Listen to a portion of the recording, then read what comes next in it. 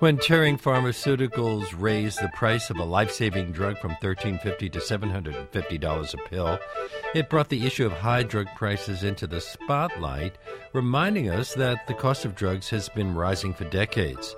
For this week's Please Explain, we're discussing drug pricing with Melissa Thomason, professor of economics at Miami University of Ohio's Pharma School of Business, and Peter Bach, Director of the Center for Health Policy and Outcomes at Memorial Sloan Kettering Cancer Center. Welcome to our show.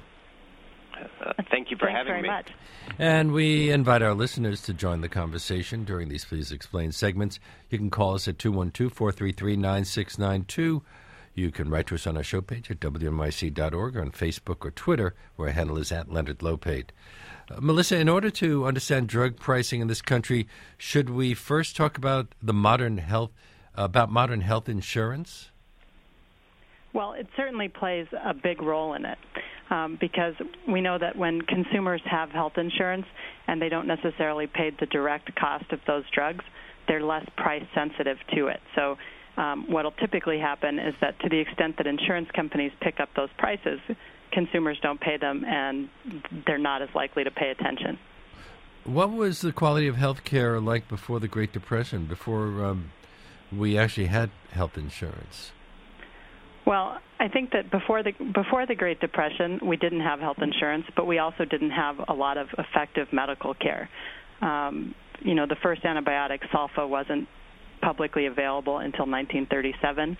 And so if you're really talking about the 1910s and 1920s, what physicians could do was diagnose you, tell you about germ theory and hygiene, but they really couldn't treat anything.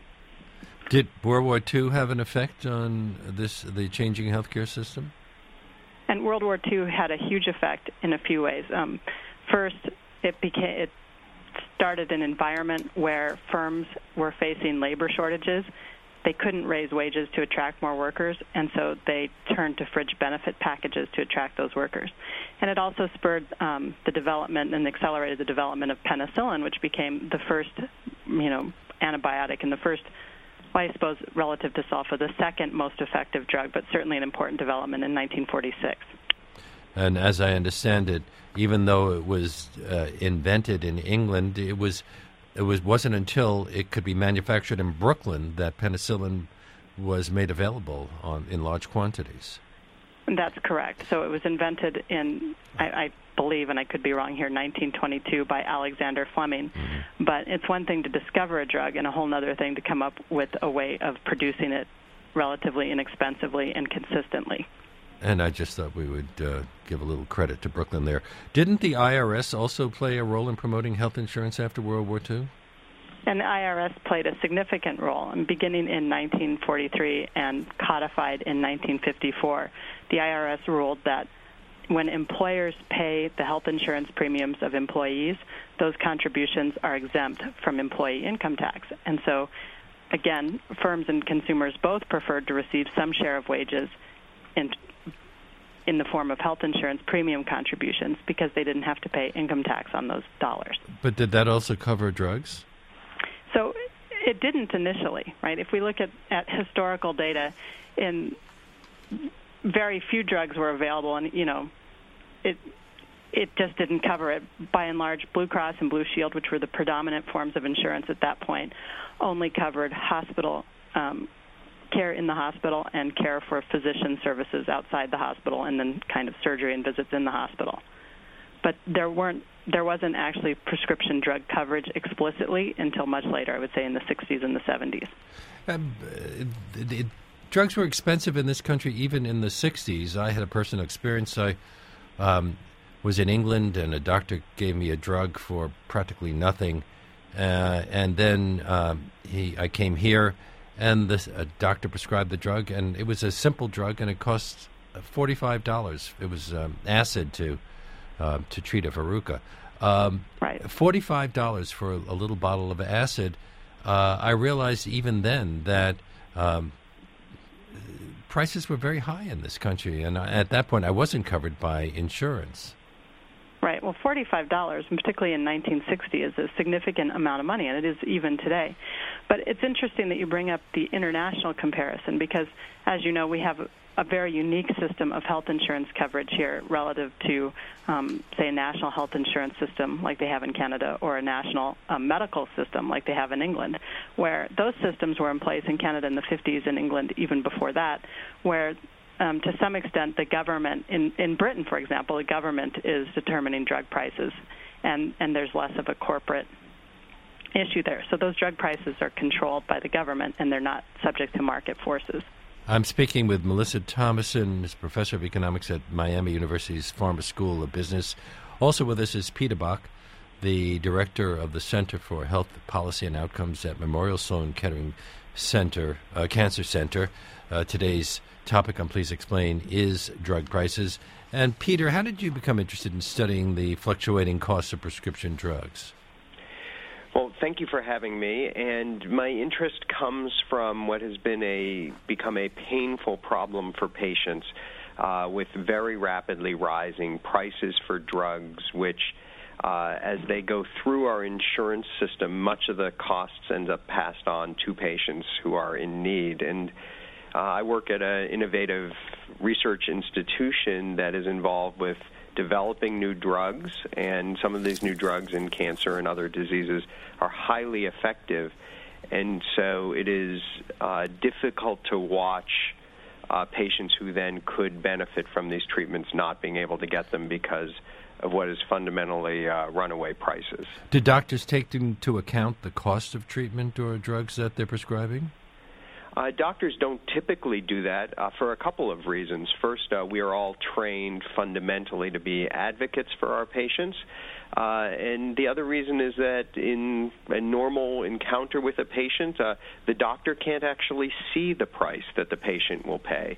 Maybe you have their insurance information, but that's not enough to know that when they go over to the pharmacy to pick up a prescription, if they're going to owe $1, $5, or in some cases $2,000 to pick up a monthly prescription. There's too much intricacy in prescription plans to even guess at that number accurately. You're at Sloan Kettering, so I'm sure you're most aware of the price of cancer drugs. What trends have you found about cancer drugs over the past few decades? Well, my research group has been tracking them, actually, and going back to the beginning of Medicare, the largest social insurance expansion we've had in this country in 1965, if you look at cancer drugs coming on the market then compared to today, drugs are 100-fold more expensive than they were then, and that's adjusting for inflation, so it's a true rise. And we've recently published a study that asked whether or not that increase has gone along with an increase in drugs working that much better, and it hasn't. We're actually slipping behind in the sense that a drug approved, let's say, 20 years ago would increase somebody's lifespan by a year for about $50,000. The cost of doing that right now is $250,000, again, in today's dollars. So rapid rises in prices far exceeding the important scientific advances we're making. Melissa, Peter mentioned Medicare. Can government programs like Medicare, Medicaid, the VA influence the price of drugs? Well, Medicare actually cannot really influence the price of drugs. I mean, at least under the prescription, under the Part D program. But Medicaid actually requires drug companies to give Medicaid the best price that they give any other consumer. So, government, to that extent, has a big impact on drug pricing. And why do drug companies charge so much higher prices in this country than overseas? And I throw this out to both of you. Well, my answer is brief, because they can.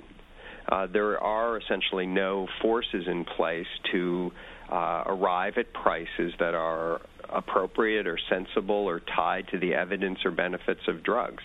And so companies are able to extract significantly more profit in the U.S. than they are in other countries that have national purchasing approaches, and sometimes use formal economic analyses to find the right price for drugs. that they purchase. I had an interesting experience when I was vacationing in France some years back. My eye drops leaked, and I suddenly discovered that I had no more. I got in touch with my pharmacy in Brooklyn, and he said, well, it would be impossible for me to get them to you in time. Why don't you just go into a pharmacy and ask for them? I said, but these are prescription drugs. He said, well, you're in France. So I went into a pharmacy, I asked for the eye drops, and they just opened a drawer and handed it to me and charged me something, I think it was 25 francs or something. Anyway, then I told the pharmacist in Brooklyn later, and he said, you paid less for it at that pharmacy than I pay for it wholesale to supply my pharmacy. Right. And Peter took the words right out of my mouth when he said, because they can. I mean, because it really has to do with the fact that the way that insurance operates in this country, and he alluded to it when he said that there's no single price that doctors can actually find for what a drug will cost a given patient. Drug companies are taking advantage of the fact that oftentimes insurance companies were paying the bill for a long time, and so people didn't pay attention. And they're also, to be honest, taking advantage of the fact that in life-saving situations, people need these drugs, and there aren't many good alternatives available. In other countries, as he pointed out, there are price controls on that to ensure that drugs are more affordable. Did Medicare Part D, which covers prescription drugs, have an effect on prices and spending on prescription drugs? Well, it certainly, I would say that in terms of overall expenditures, it didn't. In terms of the share of expenditures of prescription drugs as a total of all spending, it didn't. It lowered out-of-pocket costs for drugs for some people, but I mean, certainly the elderly who were eligible and purchased a Part D plan, for some of those people it lowered out-of-pocket costs. But in terms of the actual price of drugs, no, it did not. We have a number of calls coming in. I thought we'd take one from Dr. Todd Cooperman from Westchester. Hi, you're on the air. Yes, hi, Leonard. I'm the founder of Pharmacy Checker. It's a group which has been checking the prices that people can get medication from Canada and elsewhere from. We just did an analysis and found that the cost is 8 times greater, 8 times in the U.S., and this is for kind of maintenance medications, things like Nexium, Crestor, Abilify.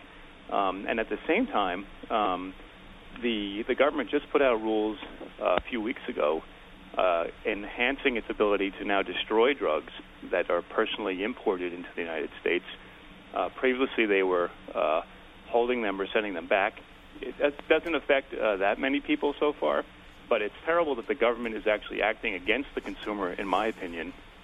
And maybe some of either of your guests might want to comment on that. Well, it's true that there are these large international pricing differences, and as you noted, in Canada, there's a pretty sizable discount relative to U.S. prices. I haven't heard a number as large as 8 times, but I've heard 30-40%, and we've seen that in some of the expensive drugs as well. Yeah. And but what do you think about the policy of destroying the drugs if people buy them in Canada and bring them into the U.S.? So in principle, the notion is to maintain the safety of the drug supply for people in the U.S. And again, I'm not as aware that the general stance of the Food and Drug Administration is to not enforce the provisions at the individual level for individual what's called reimportation of drugs for personal use. So if they have turned up the heat on that, that's news to me. Either way, the issue of international price differences exposes the fact that prices in different countries are a product of the markets that those drugs are sold in. And in the U.S., if insurers must include drugs, and in the case of Medicare and in the Part D plans that were mentioned, the laws say that most drugs must be included in those plans. And once you have that situation, prices will be much higher than they are if there's any flexibility on formulary, which is what we see in other countries. And the issue of bringing drugs back in for individuals is to some extent a luxury for the people who can make those trips. or an accident of them living close to a border. And it's certainly not a widespread possible solution to the problem that prices are much higher here. My guests on today's Please Explain are Peter Bach, the director of the Center for Health Policy and Outcomes at Memorial Sloan Kettering Cancer Center, and Melissa Thomason, professor of economics at Miami University of Ohio's Farmer School of Business. We are inviting your calls at 212-433-9692. You can write to us on our show page at wnyc.org, on Facebook or Twitter, where our handle is at Leonard Lopate. And we'll be back with more right after this. We're talking about drug pricing on today's Please Explain with Peter Bach, director of the Center for Health Policy and Outcomes at Memorial Sloan Kettering Cancer Center, Melissa Thomason, professor of economics at Miami University of Ohio's Farmer School of Business. Don't many drug companies do things to persuade doctors to prescribe their products? What kinds of tactics do they use?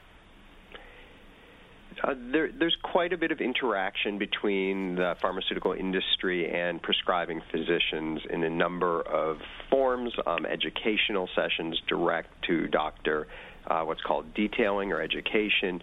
And it is not uncommon for pharmaceutical companies to also either employ doctors or have other relationships with them where they receive various benefits, everything from speaking fees and consulting fees to other sorts of incentives. Can they be seen as bribes? I wouldn't use a word like that. These are relationships that do involve transactions and money, and there's all of this information is now on the Internet about every doctor in this country and how much money they have received from which companies. And it's very widespread practice, in some cases hundreds and hundreds of thousands of dollars going to some doctors who are influential or who are high prescribers. Is there a conflict of interest if a doctor takes consulting fees from a drug company or allows those companies to pay for their travel and meals? I think the ideal scenario is one where doctors are only focused on the best interests of their patients. To the extent that these relationships allow for an exchange of information and ideas that leads companies to devise smarter products that work better for patients, they're highly positive. To the extent that they help doctors be smarter prescribers, they're positive. The concern is exactly the one you outlined, that it will skew the behavior of doctors towards a particular company's product when that may not be the optimal choice for the patient, and that's the big concern. Do you want to add anything, Melissa, or should I move on to the Affordable Care Act? No, I think that's very true. I mean, we know that doctors, like anybody, respond to incentives, and it's in their patients' best interest to know about lots of drugs, but perhaps even subconsciously doctors who are on a payroll or receive speaking fees from a particular company are more likely to prescribe those drugs. Now, what about the Affordable Care Act? Has it affected how much Americans are spending on prescription drugs? There's many things happening in healthcare at the same time, and the most important driver of spending on prescription drugs is steady price increases across essentially all drugs, as well as the new introduction of many, many new drugs that cost a huge amount of money that treat very large populations of patients. None of that is due to the Affordable Care Act. It's due to the Food and Drug Administration getting faster and more efficient and cheaper, if you will, to go through for approval, and it's due to unconstrained pricing power for the pharmaceutical industry. And so new treatments for hepatitis C cost billions of dollars. We now have new treatments for high cholesterol, which will also cost billions and probably tens of billions of dollars. So to put this in perspective, last year, overall healthcare spending rose by about 5%, and people freaked out because that was a more rapid rise than we had seen. But overall spending on drugs was 16%. So, and it is outstripping every other sector of healthcare.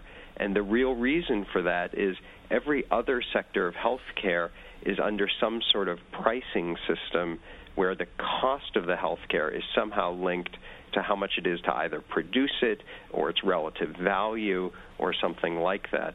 While there's unconstrained pricing ability by pharmaceutical companies, and they are being more and more aggressive about taking advantage of it. And so companies like Turing and Valiant, although they've made the front page, they are manifestations of an industry-wide behavior, raising prices of very old generic drugs, older brand-name drugs, and new drugs at introduction. Let's take a call from Ashok in Warren, New Jersey. Hi, you're on the air. Hi, thank you for taking my call. Just giving a perspective, I'm a pharmacist, and part of my professional career I did work for pharma R&D, but so I have a general perspective of health care cost, and I agree that why drug cost is so much higher than rest of the Western world. But that goes saying also the everything from the hospital cost to doctor's fee, a number of tests we do, and drug cost is only a small part of the total health care cost. I think because AMA and the hospital union is much stronger, I think as a consumer we need to look into all aspects, including drug industry. I think everything is out of control. But I want to ask about, you mentioned R&D. Yes.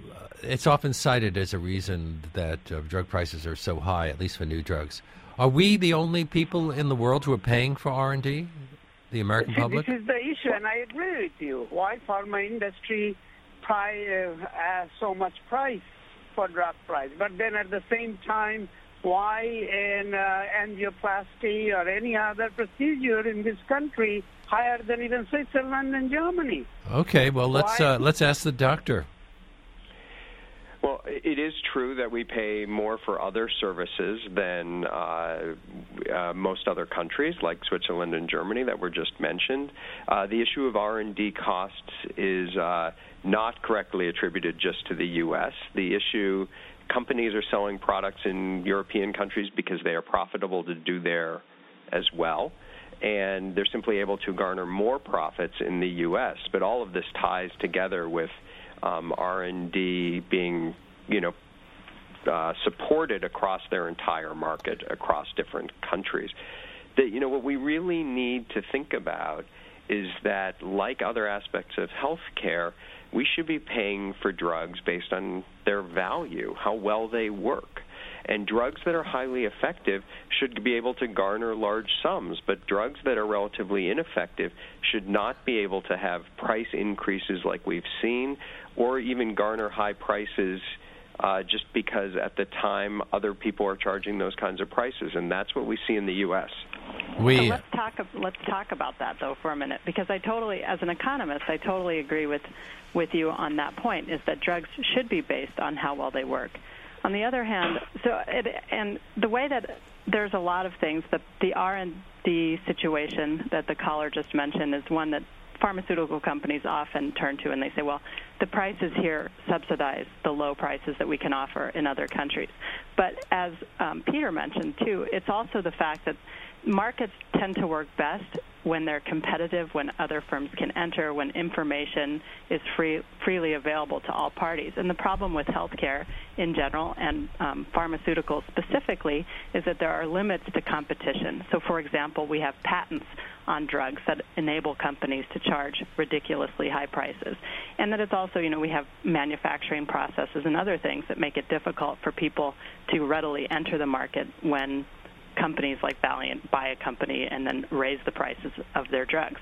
And then finally, we have this overarching presence of insurance, which makes everything in the U.S. more expensive than it is in other countries, because unlike in other countries, we ignored prices for years, and insurance companies just paid whatever providers, pharmaceuticals, doctors, hospitals asked, and now it's all coming home to the fact that it's becoming unaffordable for everybody. I'm speaking with Melissa Thomason, professor of economics at Miami University of Ohio's Farmer School of Business, and Peter Bach, director of the Center for Health Policy and Outcomes at Memorial Sloan Kettering Cancer Center. This is WNYC, WNYC.org. I'm Leonard Lopate. It's Please Explain, looking at drug pricing Our number here is 212-433-9692. You can write to us on our show page at wnyc.org or on Facebook or Twitter, where our handle is at Leonard Lopate. And along the lines of what we've just been talking, Elizabeth on Twitter says, my son just got a 3-week prescription for doxycycline for $257. 2 years ago, it was $10. There are multiple drugs to treat Lyme disease. Does the increase in the cost of one drug for a disease drive up prices for other drugs to treat the same condition? That's a great question, and at least in the area of oncology, which is where I tend to focus, we see that exact phenomenon, which you shouldn't see in a normal market. As the caller, I guess the tweeter in this case, points out, in a competitive market, if you had different treatments for the same condition, these treatments and the companies that make them should be battling it out for market share based on lowering prices. But in fact, we see in the specialty drug realm, if a new drug comes on that is a competitor to an older drug, it almost always has a higher price, and then the company that makes the older drug raises their price to meet it. It's like a mirror image of what should happen, and it is because of not only the monopoly protections, but a general reluctance to allow drugs to compete in a normal way. A caller wonders about the fact that her insurance company forces her to buy generic drugs. Is that a good thing? The caller asks if generic drugs are safe and well tested. So in terms of generic drugs, we have a tried and true approach to testing them. There is really no evidence except very, very few drugs that generic drugs are less effective or less safe than the brand name competitors. But here again, not to harp on this issue, the price inflation on generic drugs has been very sizable. We have long relied on brand names switching to generics to give us some savings to pay for the new drugs. And we don't see that anymore. Now we see the generic drug manufacturers also taking advantage of what is effectively monopoly pricing power. For many of the rare drugs, there's just not enough producers in the market to compete. So it's yet another market failure, and it's why the price, what we spent on prescription drugs went up about 15% against, or 16% against a background 5%. But, to get to this point, all of this talk about pricing really reflects this question that, maybe we should be paying for prices based on the value of treatments if we can't get competition to work, if we want to give monopoly power, and we do to keep innovation going, then we should be seeking to find the right price based on science and based on the evidence about these treatments. And that would rectify many of these other problems of broken markets that are allowing this price increases. Let's take another call. Linda from Bridgeport, Connecticut. Hi, you're on the air. Hi. I'm calling about two things. One is one of your guests mentioned that doctors can't tell what a drug costs. And I recently had an experience with a dermatologist prescribing an ointment, and he looked in a little book, and he said, oh, my God, this one's over $200, and then looked again to see what else he could prescribe. What was interesting is he was prescribing two different things for me, and I got to the pharmacist, and the other one was well over $100. But by that point, I had been online long enough, and what a lot of consumers probably feel is, oh, my God, I'm not going to spend much more time on this. But I'm wondering if doctors could, if they could look it up, or could say to a patient who doesn't need the drug immediately, call your pharmacy, find out what it costs. If they have something equivalent, call my staff, and we will email in a prescription for the lower-priced drug. I mean, that means consumers have to be better about their own, taking care of themselves. But what about doctors? Hagop Kantarjian, who heads the Department of Leukemia at the University of Texas's MD Anderson, said that prescribing drugs that could bankrupt a family is a violation of the Hippocratic Oath. What do you think? Melissa? What do I think? Well, I think it's a combination of things here. I mean, Peter's talking about the fact that we need scientists to determine prices, and for an economist, I'm confused by that, because to me, prices are determined in a market, and the market's failing here.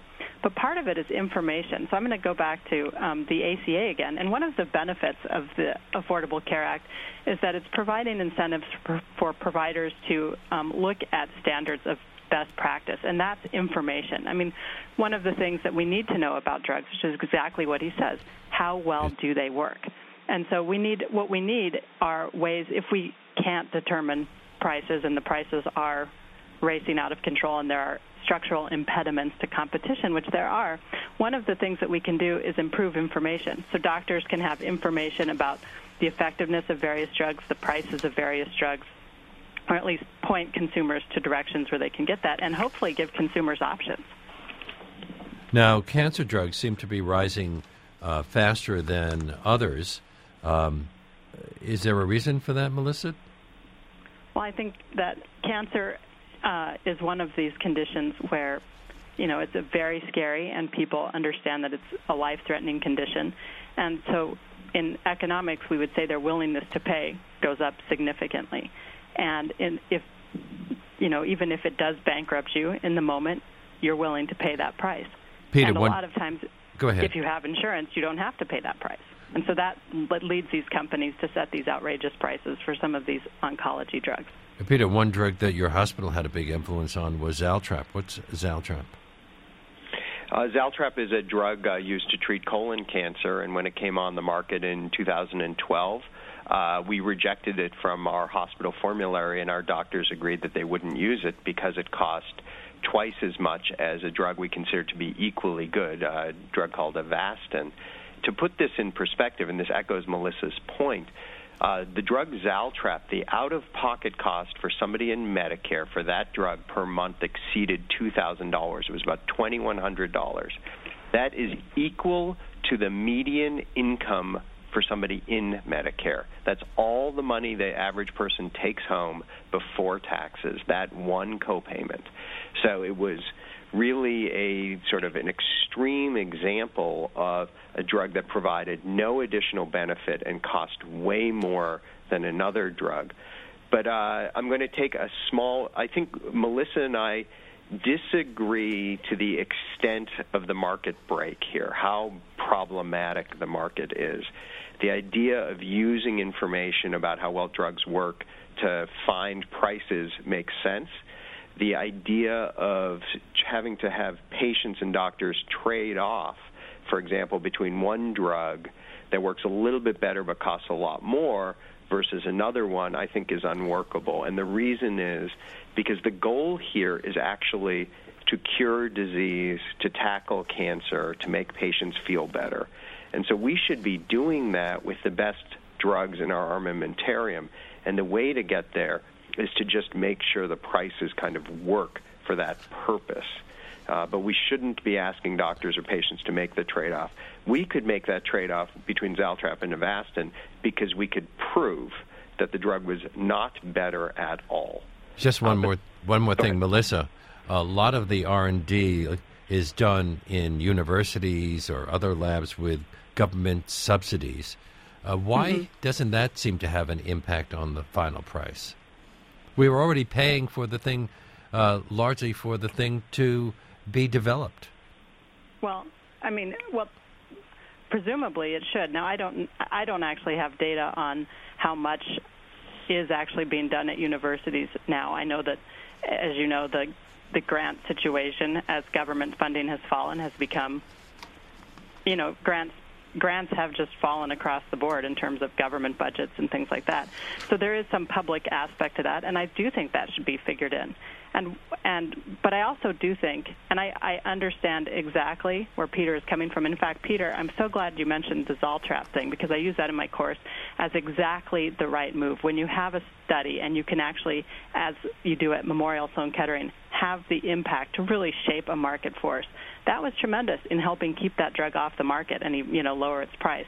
But as an economist, I want to say, well, how do you say what is the right price? And if the price is low enough, how do we know we don't change long-run incentives for drug development?